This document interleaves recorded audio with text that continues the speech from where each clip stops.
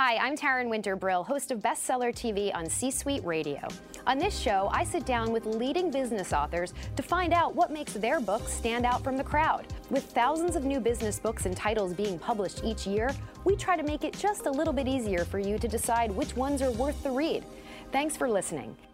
This podcast is part of the C-Suite Radio Network, turning the volume up on business.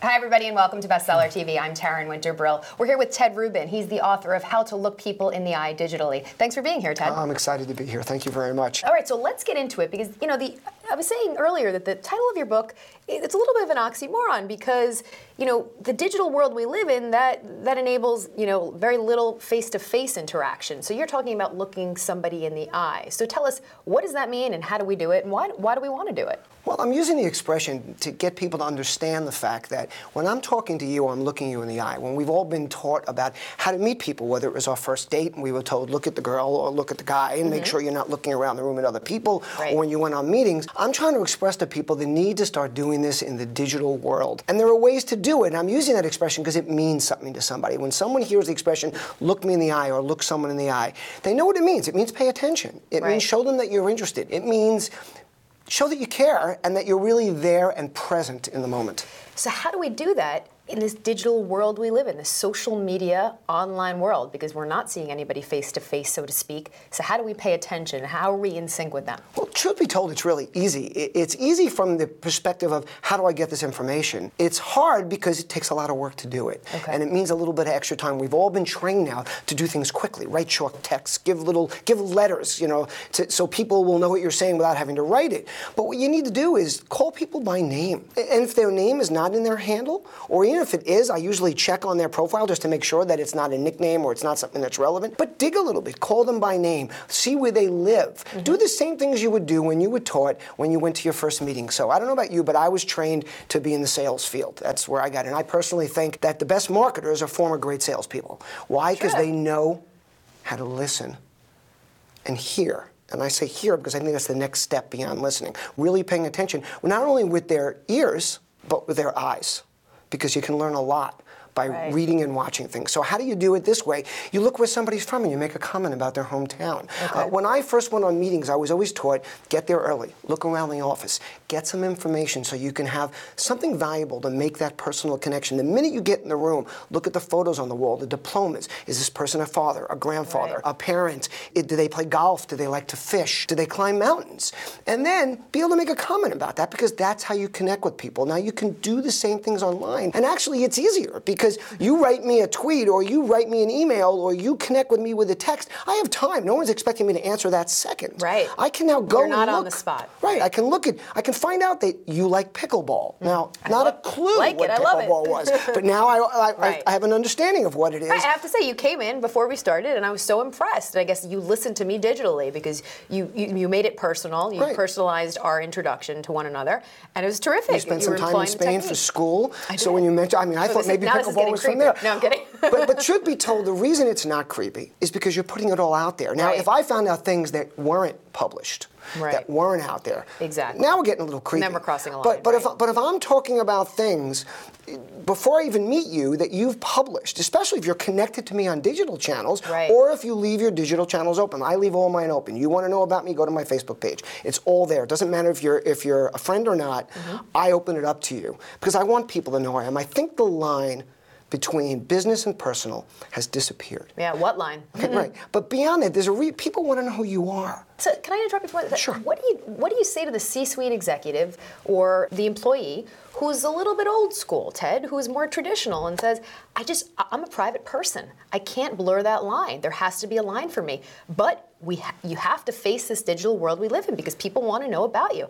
What do you do? How do you, Well, in some ways you just answered it. They don't want to, but in some ways you have to because it's all there. But then again, everybody has their levels. I mean, just like any kind of relationship. I might meet you and you and I might go out, have a great time, and the next thing you know, you're texting me the next day. Or you might be the kind of person that says, hey, that was only the first time we met. It takes 3 or 4 more meetings before that happens. So what I'm trying to say to people is the mistake they're making is they think clicking a button means making a friend. Facebook has done a remarkable thing.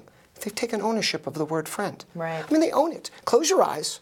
Think of the word friend and see what pops up in your head. They've changed the definition of friend. Well, but more than that, someone across the street, now they friend you. You see a Facebook logo and you think it's your friend. Right. But when someone likes you or follows you or something like that, you know what that is? That's a handshake. Now, you and I shake hands. We're not friends. Right. That's an introduction, right. to start a friendship. That's an opportunity to do it. Right. And then how do you do that? You go and you get to know things about people. But what if you can't, you say make the digital experience personal. You found out that I like the sport pickleball. What if I'm that person who has very little personal information out there? How do I listen to them digitally if I'm not giving you much to listen to? Well, first of all, there's a lot more information out there about everybody than you think. Okay. Privacy doesn't exist anymore. You Google anybody, you're going to find, there's no excuse not to know something. Okay. Second of all, I'm going to know your name. Mm-hmm. And what happens digitally is people have stopped using names. Right. So follow me on Twitter or any social channel.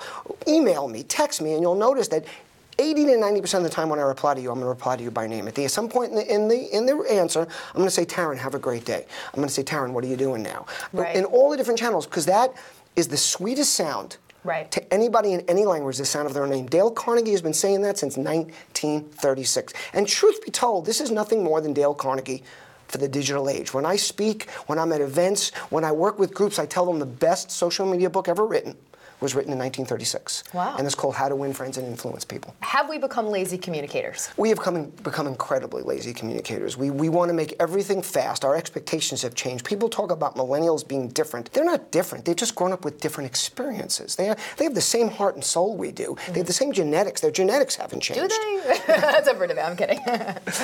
But their environment has changed. They've learned to get information very quickly, so their expectation is faster. Look at Generation Z now. They expect answers like that. C-Suite Radio. So you talk a lot in the book about listening digitally, and you say a lot of us already know how to do it. How do we do it? If we know how to do it, how do we do it better? If we're not sure how to do it, what are the building blocks to listening digitally? The most important building block is taking the time. Okay.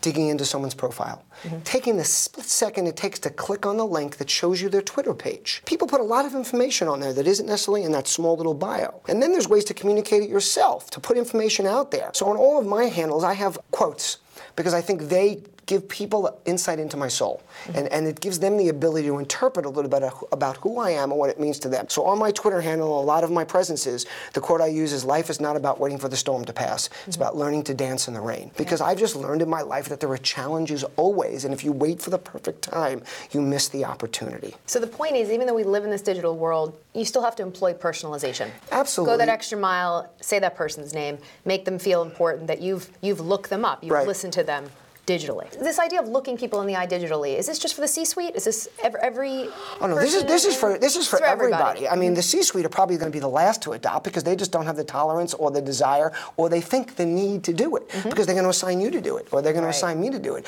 But the truth be told, if it doesn't start at the top, it's the same thing as social media. There's all these companies spending millions and millions of dollars now in the social sphere, and the C-suite isn't even there most of the time. Right. Yeah. I mean, would they ever put millions of dollars into a TV commercial without watching the TV show or seeing the commercial? Right. You've got to start participating. Even if you don't want to do the exact interaction, you've got to open up those channels every day and start reading them. And please stop blocking your employees at work from social channels. Mm-hmm. This is the most ridiculous thing I've ever heard. Do you find that's still the case? Oh, it's the majority of the case. Let me change that. I wouldn't say the majority, but there's a lot of companies still doing it. And first of all, everybody has a second and even third screen. People are just going under their desk, they're looking at their phones. There's more smoking breaks in America now than there were 3 years ago. Do you actually think there's more people smoking? Right, and numbers are down, but they're going outside and they're looking at their smartphones. Right. I mean, and the other thing is the information is coming across on those channels. If you want to start building your companies and leveraging these platforms and doing the stuff that takes so much time to do, you've got to start empowering your employees to do it. You empower your employees, they will power your brand. That is shocking to hear in the digital landscape we live in, blocking that. It's fundamentally just futile. Doesn't make sense, right? It makes no sense. There's something you said in the book I like, Ted. It says, we don't need to fit our world into social, we need to fit social into our world. What did you mean by that? Well, what's happening is everybody's thinking that these platforms are the relationship itself. And thinking, hey, I go on Facebook, I got a lot of friends. Right. I mean, I noticed it first with my daughters. When I go in their room and go, don't you guys go out anymore? They'd have 5 screens open, and they'd say, Dad, what are you talking about? I go, do you have any friends? Yeah, look, I have 500 friends. Right. And I'd say, really, who's that? I don't know. Who's that? Oh, I think she's a friend of Sue's. And this scared me, but it didn't scare me as a dad, because I trust my daughters, and I always tell them they have 100% of my trust until they don't. It worried me because people like us, people in the C-suite, I talk to groups of hundreds and thousands of VPs of marketing. and they're doing the same thing. They think that somebody likes their brand because they clicked a button. So what's happening is we're thinking that the social is the relationship, but what we have to do is fit it into our world and start actually looking at people, start communicating with them. Use those platforms and tools to meet more people, to find out more about who they are. I know so many people now. I show up at events, people come up and hug it out with me that I've never met, but I've known on social for 2-3 years. We know more about each other than I used to know about someone I knew for 3 years, because how many times did I see them? 5 or 6 times over that period of time. These people I'm engaging with daily, then it just comes weekly. down to, what kind of a communicator were you before digital? If you're not the kind of person that asks a lot of questions and gets that information out, but the thing is, you don't have to ask questions. You can start observing. You can, I tell this to brands all the time. They're all worried about people coming to their pages. How many people are leaving comments? How many people are coming to your pages? What's the organic reach of Facebook? Who cares? Get these people interested in you and then go to their pages. Go to their Twitter handles. They're giving you all the information in the world. You know the expression, I wish I was a fly on the wall in that meeting? I put a slide up all the time of a fly on the wall, and people stare at it. And I say, everybody is inviting you into their living rooms, and nobody's going. Start going there and seeing what they're talking about. All the information is there for you. Anybody you want to know, you want to get to know somebody, go to their social channels and see what they're talking about. And by the way, most Twitter is not blocked. I mean, that's like Facebook, some people keep it blocked, some people don't. Facebook, Twitter, you can go in and see what people are talking about all day. Last question. Do you think there's another big social platform to come? And we have Twitter, we have Facebook, we have Instagram. Those are the top 3. Is there another one on the horizon, Ted? There's always something new. Snapchat's out there now. I'm not a big fan just because I don't like the fact that it's not static. But of course, they're changing that now because they need to sell ads. They can't sell ads around photos that disappear. So now they're creating news content that's going to be around for 24 hours. So they're becoming more like other platforms. And other things always arise. But I like to say it's so important to start executing on what's now instead of worrying about what's next. Words to live by. Very good, digitally and in real life. Thank you so much, Ted. We're out of time, but I just want to say this has been eye-opening, literally and digitally, and figuratively. I enjoyed it. I'm sure too. You've never heard that one before. Thank you for being here. If you'd like more information on the book, it's called How to Look People in the Eye Digitally. You can check out our website, www.c-suitebookclub.com. That's c-suitebookclub.com. I'm Taryn Winter-Brill. We'll see you next time right here on Bestseller TV. Like what you just heard? Visit c-suiteradio.com. C-Suite Radio, turning the volume up on business. This podcast is a part of the C-Suite Radio Network. For more top business podcasts, visit c-suiteradio.com.